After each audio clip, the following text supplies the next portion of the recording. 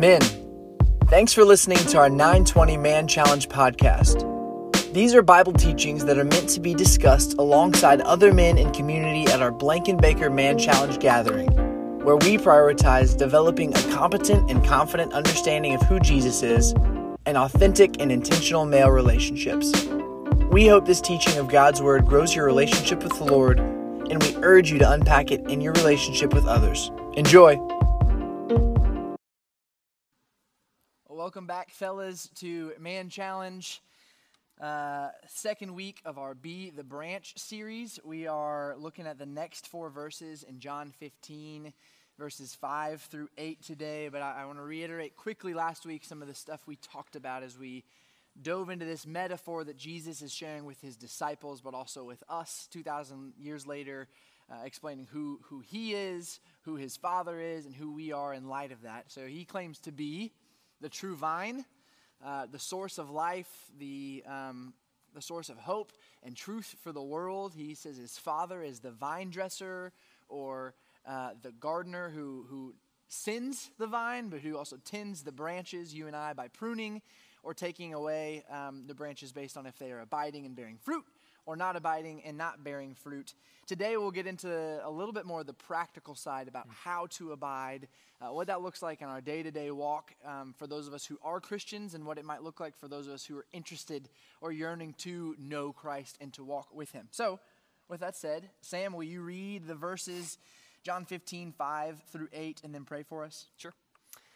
Starting in verse 5. I am the vine, you are the branches. Whoever abides in me and I in him, he it is that bears much fruit. For apart from me, you can do nothing. If anyone does not abide in me, he is thrown away like a branch and withers, and the branches are gathered, thrown into the fire, and burned. If you abide in me, and my words abide in you, ask whatever you wish, and it will be done for you. By this my Father is glorified, that you bear much fruit, and so prove to be my disciples. Let's pray. Father God, we thank you for the gift of your written word, and I thank you that all Scripture is breathed out by you, and it is useful for teaching, correcting, rebuking, and training in righteousness, so that we may be thoroughly equipped for every good word. Everything we need in you is given to us, and we thank you for that. So Lord, as we look at your word today, I pray that John's ultimate hope in writing this down for us will be realized, that we will see you for who you are, Jesus, and that in knowing who you are, we might have life in your name. This is only possible by the work of your Spirit, so we ask for your help and your work in that, Lord, and we ask that in the mighty name of your Son, Jesus. Amen. Amen. Amen. So last week we talked a little bit about abiding, about bearing fruit. We defined our terms, but we briefly mentioned what it means for Christ to abide in us. And he says again here in verse 5, he says, I'm the vine, you are the branches. Whoever abides in me and I in him, he it is that bears much fruit.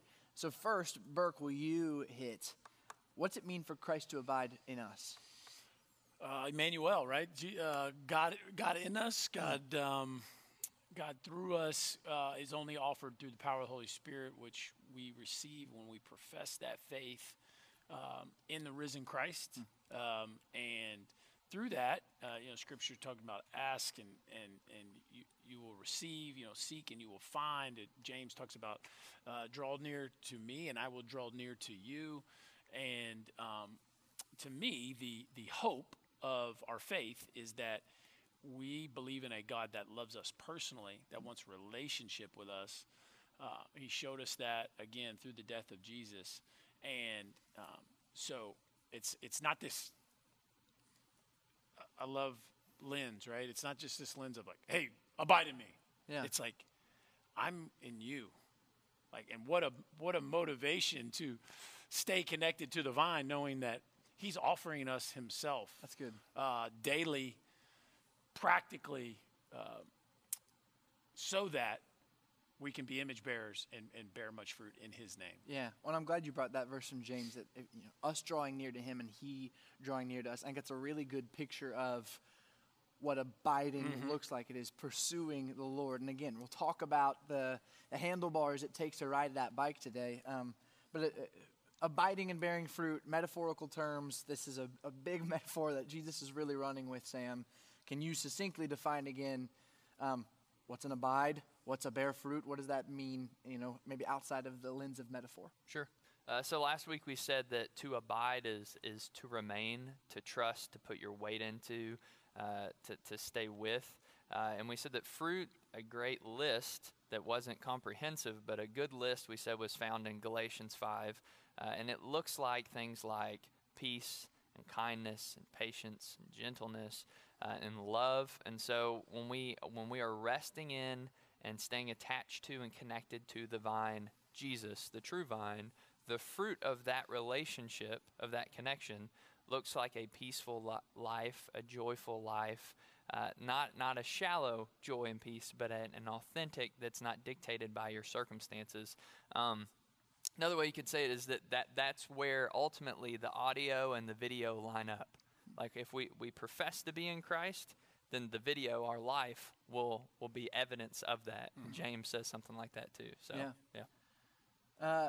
So that's Jesus kind of reiterating a lot of what we talked about last week in the beginning part of that verse. But I want to remind you guys, as we study God's word, you might be listening to this in podcast, you might be watching on a video, but I urge you, put God's word in front of you. Look through this yourself, because the last part of this verse has the word for.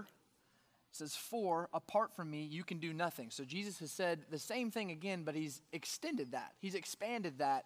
And maybe grown the reality of the severity of what it means to abide and bear fruit. Apart from him, you can do nothing. Which, if you're a cynic like me, you're like, well, watch me throw this pin. Who stopped me from? Apart I can from do a lot me, of things. Yeah, apart from me, you can do nothing.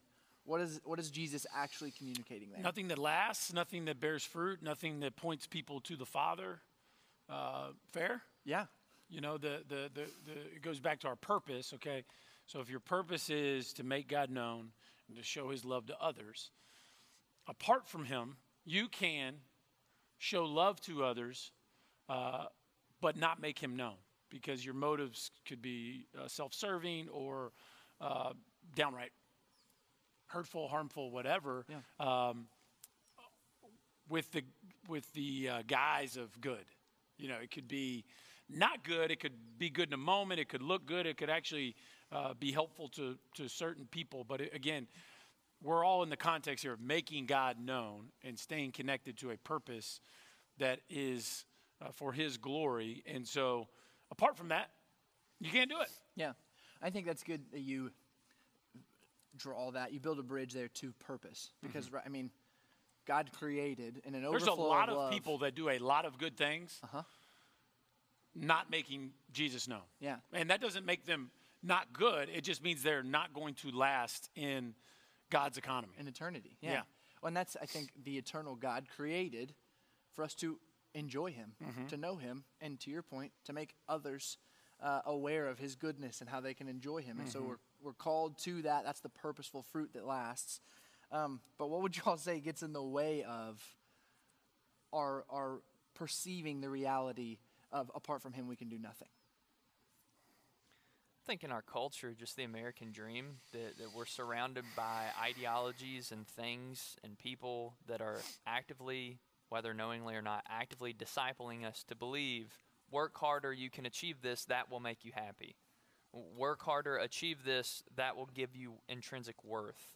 Do good. Right. People will respect you if you accomplish this. It is about like what we can do in and of our own effort, sweat, blood, whatever, and that gives us value. That gives us esteem. That gives us clout with those around us. That's what our society tells us. And then Jesus says, hey, outside of me, you can't do anything. Anything, to Burke's point, ultimately, you can't really accomplish anything. If, in the words of James, we've quoted him a lot, if this life is a mist, if it's a puff, then outside of Jesus, ultimately, we can accomplish nothing. Yeah, and I think modern day standards are changing so fast that if we don't have a source of truth, then where do we go? If our house isn't built on the foundation of Christ and the truth of God and the power of the Holy Spirit, then what we did that we thought was good over here, 6 months from now, somebody might say that's not good anymore. And then you're like, well, wait a second. Okay, well, but my definition of truth has changed. Like, well, no. Definition of truth is true yesterday, today, and tomorrow.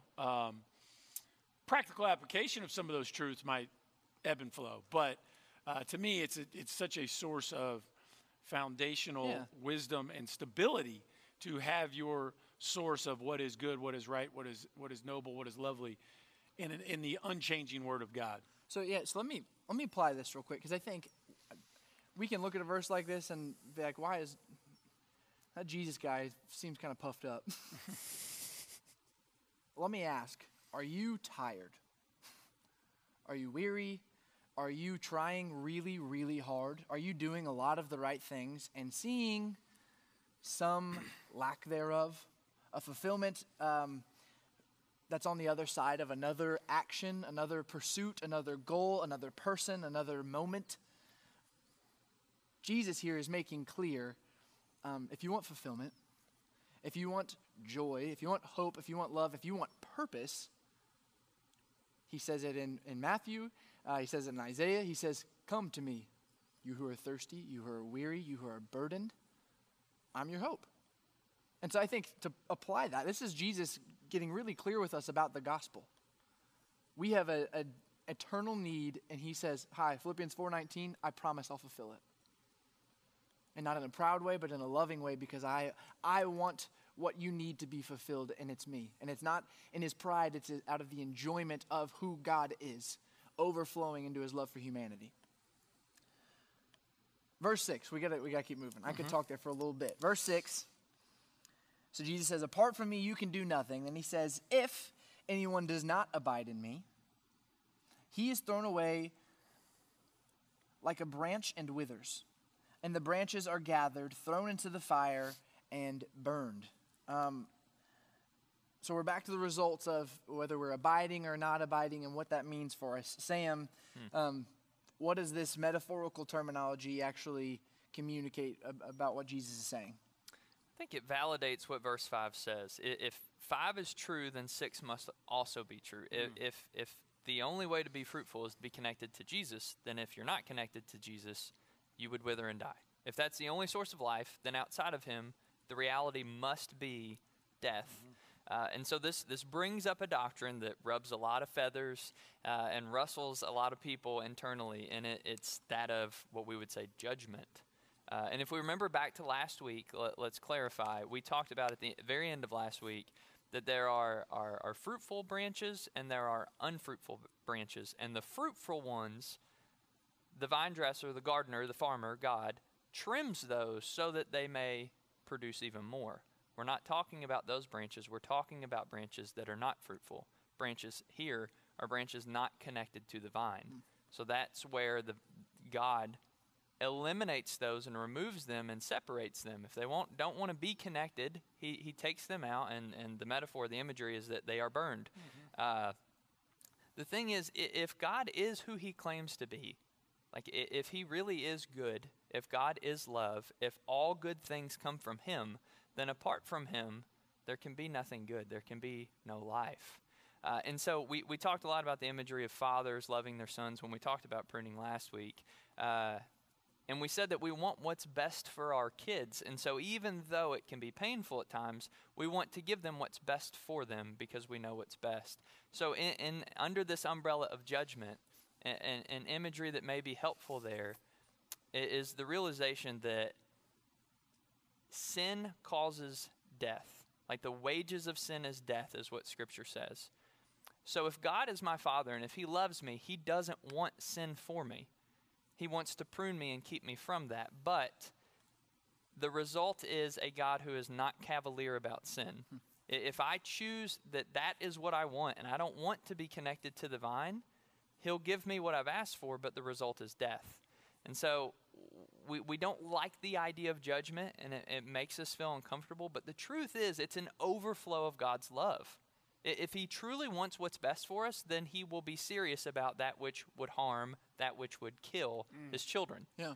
So that's what we see here in this imagery, I think. And I think there's a couple reasons we are a bit jarred by a verse like this, that a God who is good and loving could also be a God who brings wrath. So I want to give you a quote from a really, really intellectual guy who's seen a lot of suffering, and then kind of talk about maybe 2 reasons why we are prevented from seeing that verse and understanding that a good God is also a just God.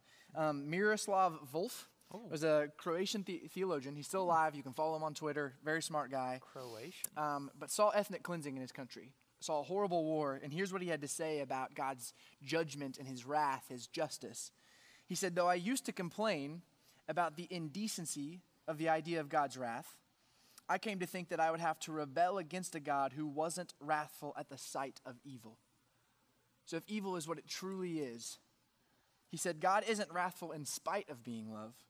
God is wrathful because God is love. This is someone who saw sin so clearly that he knew God's need for bringing justice upon sin. And I would say that leads into our first kind of spiritual reality that we misperceive, that prevents us from seeing God's goodness and his justice as one and the same, is that we don't see sin as it truly is.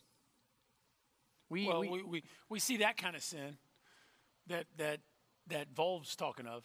We can see that. We can agree with that. Genocide. That's wrong. Or, like that, just awful oppression or. Yeah.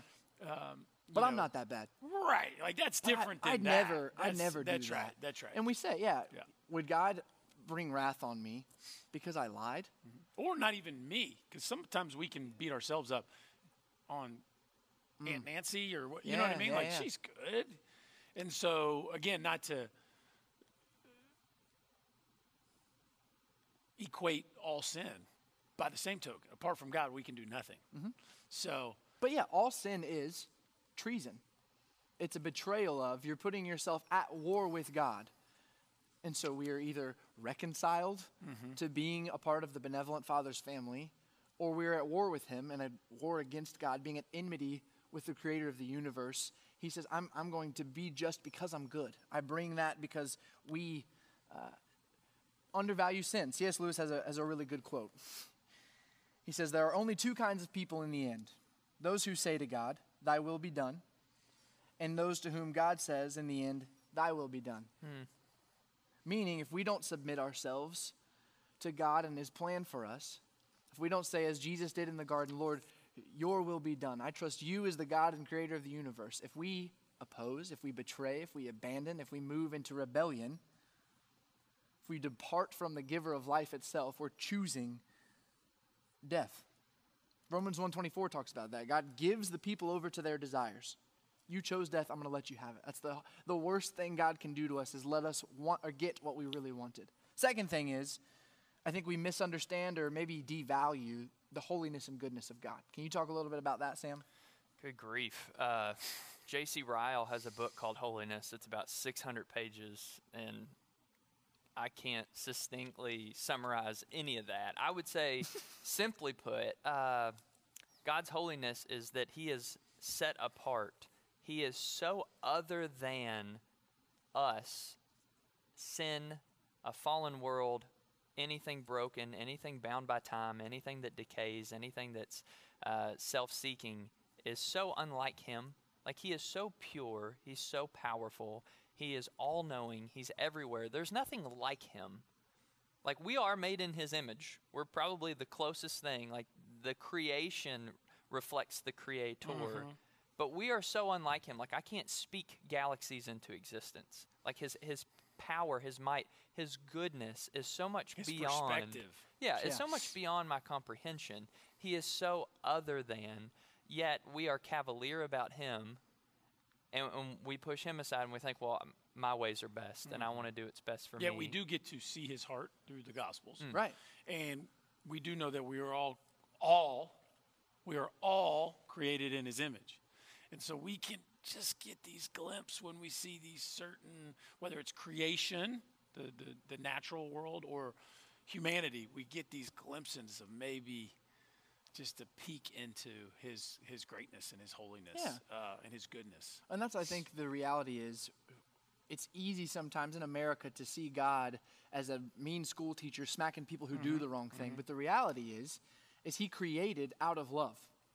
Like, we exist because he wanted us to enjoy the goodness of God. And so when we overestimate our own goodness and underestimate his, we can let this verse kind of misshape our view. And let me say one more thing just about judgment here. And so many of us hate the idea of being told we'll be punished, that we're wrong, that there is a right other than what our opinion is. And Scripture tells us that one day, every single knee will bow and confess who God is. That's essentially what the C.S. Lewis quote was. Whether you say it now voluntarily or at the end where there is no denying who's sitting on the throne in power and might, it's going to happen. So this isn't us saying, oh, look, we have the truth and everybody else is wrong. This comes from verse 5 where he's just said, if you're in me, I'm in you. The context is love. He doesn't start off with, hey, if you don't do this, we're going to throw you in the fire. That's not how this analogy breaks down. Rather, he says, abide in me. I'll abide in you. You'll bear much fruit. Also, if you're not in me, here's what that looks like. He doesn't leave it unspoken. He says it. He's clear. But it's in the context of love where he talks judgment. So we'll either abide and see and taste his goodness in love, in relationship with him, or we don't abide and still see his goodness and love in his righteous judgment, in his justice. That's a good word. Verse 7, apart from me, you can do nothing. If you stay apart from me, you'll be thrown away. But if you abide in me, in verse 7, and my words abide in you, ask whatever you wish, and it will be done for you. This can be, I'm going to get one thing out of the way quick here. Ask whatever you wish, and it will be done for you. There are a handful of these verses in God's word that just seem like rub that lamp and the magic genie's giving you 3 big wishes. All I've got to do is abide, and then God's got to give me what I want. I'm painting him into that corner, and I'm about to have money and whatever you think you would ask God for. I don't want to entertain that too much. But this is an opportunity when we come to verses like this that can be a little confusing to let Scripture interpret Scripture. When we come to God's word, there are one-liners that people throw at you sometimes. Hey, man, ask whatever you wish. Says it. Go for it. And the reality is, there's a context to that, and God's revealed it. He's revealed himself entirely through his word. And so we look elsewhere. We learn, what does God have in all of his word? Is it really true? Can I just ask whatever I want and I'm going to get it? Hey, can I have $1 million? Maybe $2 million would be nice. Psalm 37:4 says this, brings lots of clarity. Take delight in the Lord, and he will give you the desires of your heart. Meaning, as we abide, as we learn to love the Lord, he will give us what we desire, which is him. So as we abide in Christ, we're going to be transformed by the renewal of our mind. We will pray in alignment with God's will because we're being shaped by him. It's the same way in a marriage relationship. You not only learn what your spouse wants, but after years, you learn to want what's best for them. I want that too. And so as we delight in the Lord, we can come to him because we now know what he wants and we can ask for it and see him give fruitfully. Does that make sense there? Do I need to say anything else about that? No. Okay. 2 things in this verse. You got something? No, Burke's just funny. Okay. Well, we know this to be true in so many different relationships. Like, Sam said, hey, Burke, man, anything you need, let me know. Like, there's a context to what he's saying there. It's like, okay, well, along these lines, would you move out for the next week? Because Sarah and I want to hang at a new spot. So if y'all don't mind moving out tonight, we're going to that's not what I meant. Like, when I said, like, anything, anytime, like, I meant, like, if you want to call and talk. Like, well, he just said, apart from me, you can do nothing. Well, surely there's all sorts of things we could do, but what's he talking about in the context? You can do nothing apart from me. Ask anything. That's right. Clearly, there's a specific thing he's talking, and it's fruit. Right. Yeah. 2 other parts of this verse that I want us to catch is we get to see a little bit of the practicalities of how we abide. If you abide in me and my words abide in you, if you want to underline that, if you don't count it heresy to write in your Bible, ask whatever you wish. So my words abiding in you and asking whatever you wish. We see God's word and we see prayer. Burkosaurus, be as practical as you can. How do you abide in Christ? By letting his words abide in you. Man, I just, I have a desire to obey Obey what? his commands, his teachings, his professed purpose in my life. I have a desire to obey that, and knowing that his love language is obedience. And so how do I practically abide? I make time in my daily schedule to be with him, to meet with him, to hear from him, to let his word penetrate my heart. And then throughout the day, I try to the degree with which my sinful nature allows me to, remain in him and abide in him, so that I can be present in the situations in my life where I really have a chance to bear fruit. And I'm not going to let you, well, I hope you're not going to talk about this yourself, but before we had this conversation, Burke was talking about a situation that he was in which God's word was abiding in him. And so I want you to catch the equation here. When he says obedience, trust, commitment to God's love language by his word, what he's saying is every morning at what time? Not always the same, but you know, ish. yeah. You get where? Yeah, at what time? 6 to 8 a.m. Doesn't have to be then. Yeah. You go where? I go to my tub. Which is a bathtub. You don't have to go there, and you open up what? God's word. God's word. Yeah. And he's bound by it. And the fruit that I've seen as a brother comes from, he said I was in a situation, in a conversation, in the middle of the day, and what came to mind was God's word. In a number of different forms too. Like, again, back to the context, like this piece, that, like they were all finding themselves into one situation. It's like, thank goodness. And you know, I think about it in my jock terms, but like, you know, my son plays quarterback. I run the offense. Like, we design a play. Hey, but this is the way this play's supposed to go down, so that when you're in this situation and we don't block the D end and he's all up in your grill, like, you've got to know where to go with the ball. Yeah. The play can still work even when we're in conflict, because it's been designed properly to work even when things go sideways. I've prepared, right? Yeah.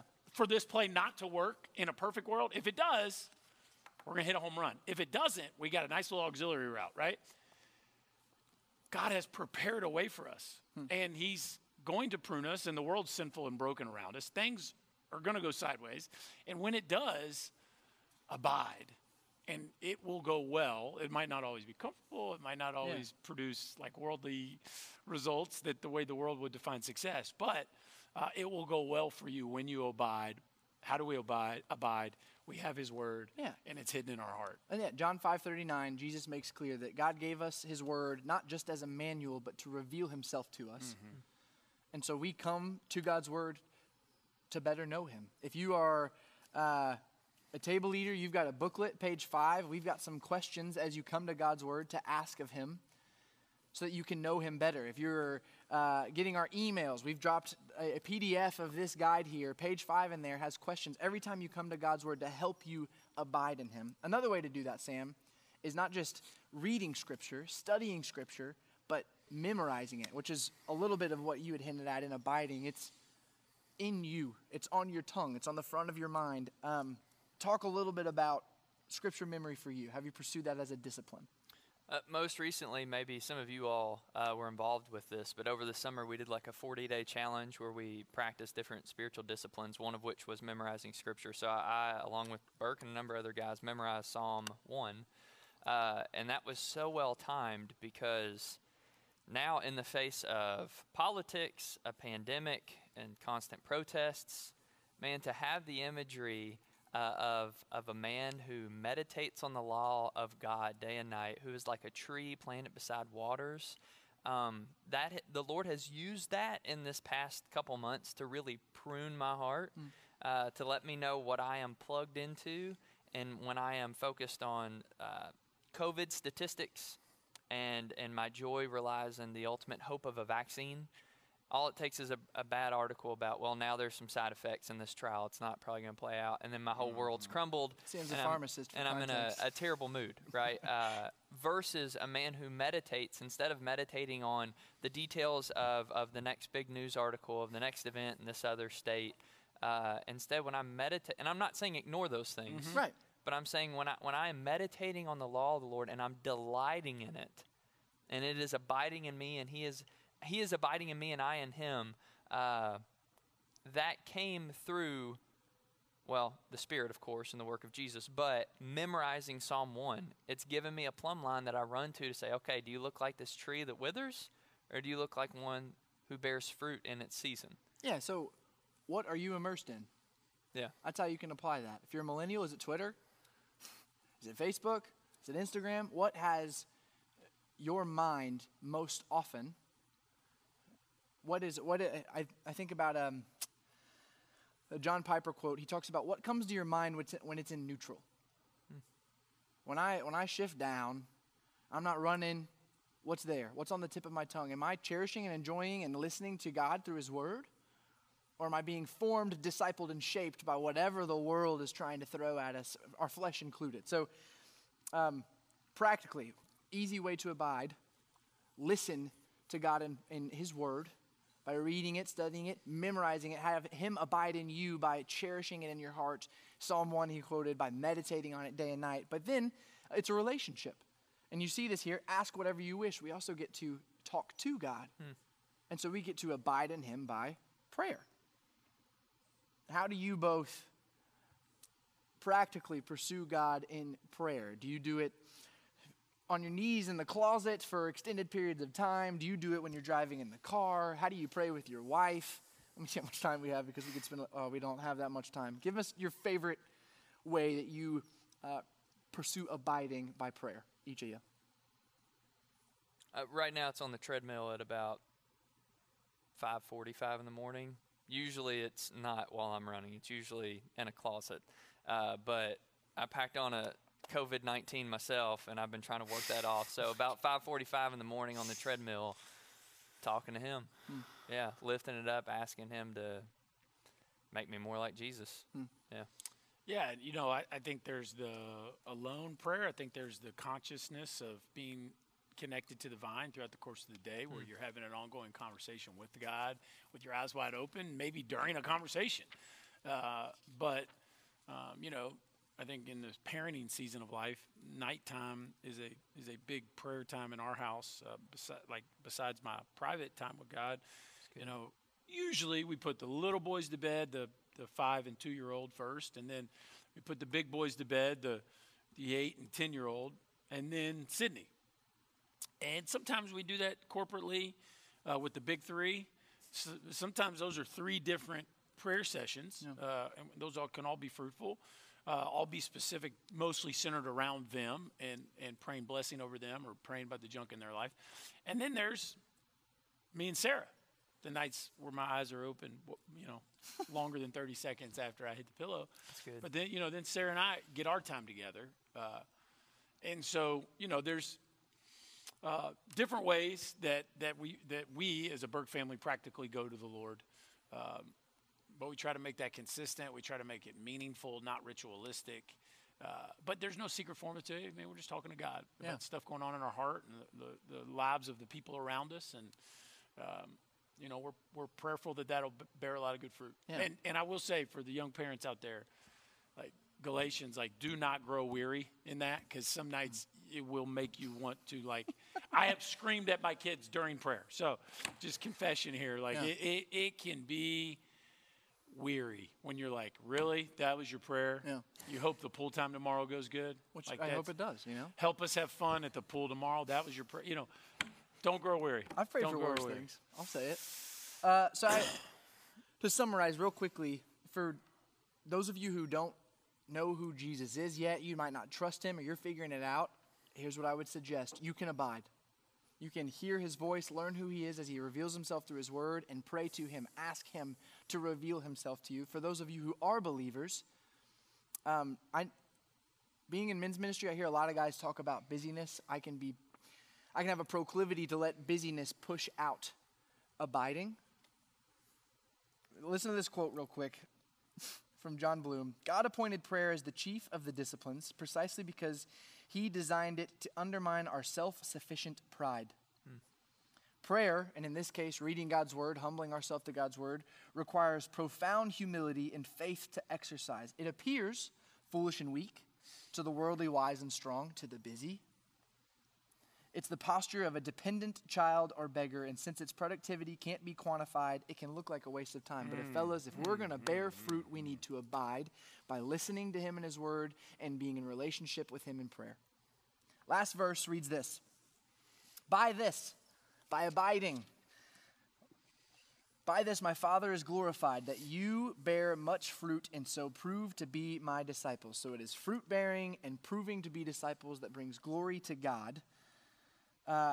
Sam, glory is a word we talk about in the church a good bit. What does glorifying God look like here? What does that mean?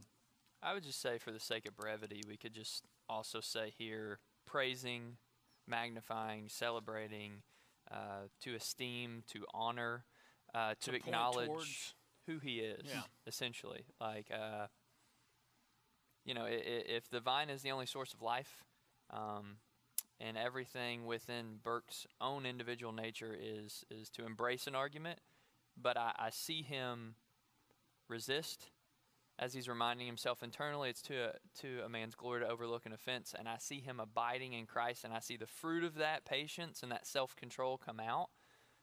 I know, because I know Chris, I know that is God at work in him. That brings God glory because it reveals who he is, and it shows that it's true. He is who he claims to be. He is able. That brings him glory. At Jana Roby's visitation for the things that Kyle was told about her life in the midst of the suffering she endured, it proves God to be faithful and to be true. It bears witness to the world around us of who he is when we truly abide. It glorifies him. Yeah. When you mentioned this verse last week, Matthew 7:16, Jesus says, by their fruit you will recognize them. And this can be tricky for people at times. You can't produce fruit to prove you're a disciple, but by abiding and fruit being produced through you, there's where you see your identity. So our identity as sons of God, it's tethered to kingdom responsibility, but we can't work our way to it. Christ says, I'm the true vine. I'm the source of your identity and the actions that follow from that. Who we are results in the fruit we bear. And it goes round and the cycle goes and goes. So if we do not abide in Christ, we can do nothing. And we'll inevitably face the judgment of God. But if we abide in him, knowing through Scripture, knowing him through prayer, he will abide in you, and the fruit of him, of his Spirit, will not only lead us to joy, peace, hope, happiness, fulfillment, but it also glorifies our Father in revealing him to the world who he's asked us to take the light to. Does that make sense? That's what we're called to, fellas. Burke, will you pray for us? I will. Okay. Father God, what a powerful word this morning, that through you we can bear fruit that points people to you.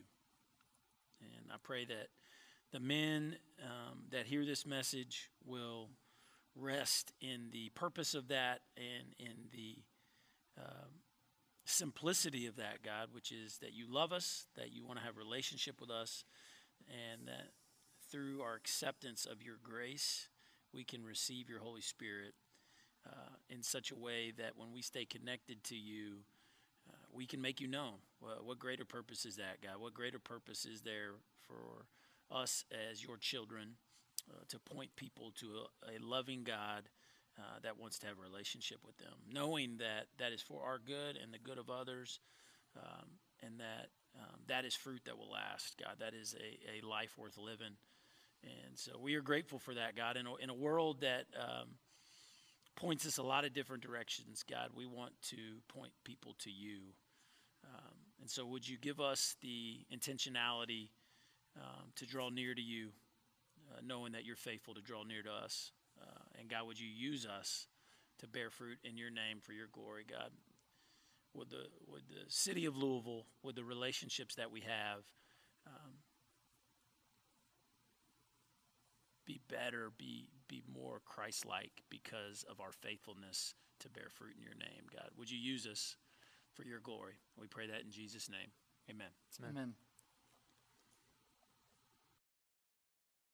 Thanks for listening to this week's Bible teaching from Man Challenge at the Blankenbaker campus of Southeast Christian Church. For more information on how to get involved, reach out to us via the email address in our podcast description or find us on social media.